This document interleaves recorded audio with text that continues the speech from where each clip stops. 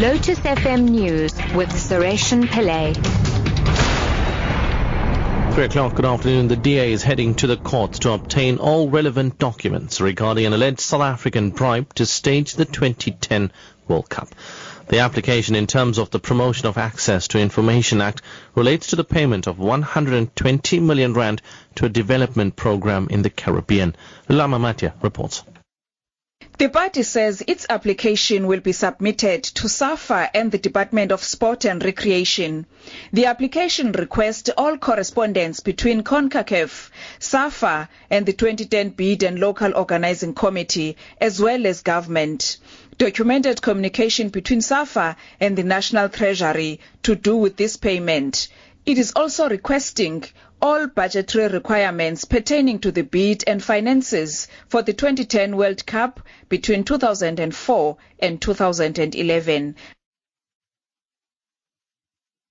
A 62-year-old Lamontville taxi owner has been gunned down by 3 suspects south of Durban.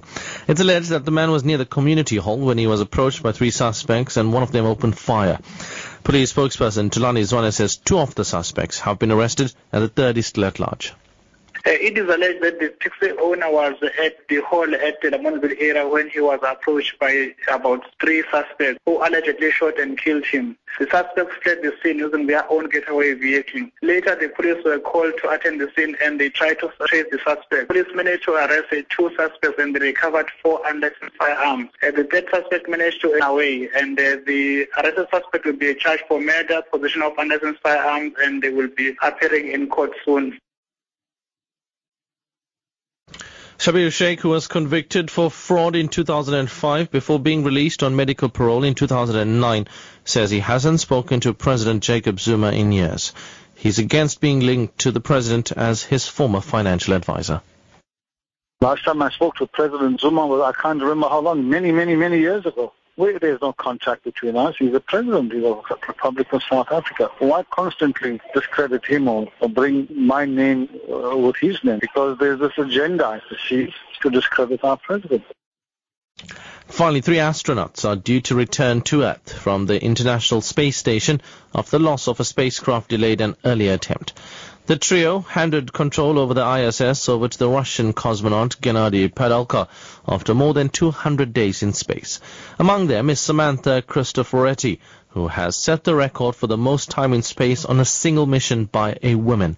The BBC's Jonathan Amos reports. The normal tour of duty on the space station is set at 6 months, not least for health reasons. Long periods spent in the weightless environment of space take their toll on the body. But Terry Virts, Anton Shkaplerov and Sam Cristoforetti were ordered to stay an extra month, while engineers investigated the failure shortly after launch in April of a robotic supply ship. It used a very similar rocket to the one used in human flights, and the space agencies couldn't rotate the crews until they understood what had gone wrong. Your top story at 3 o'clock, the DA is heading to the court to obtain all relevant documents regarding an alleged South African bribe to stage the 2010 World Cup. I'm Sureshan Pillay. I'll be back at 4 o'clock.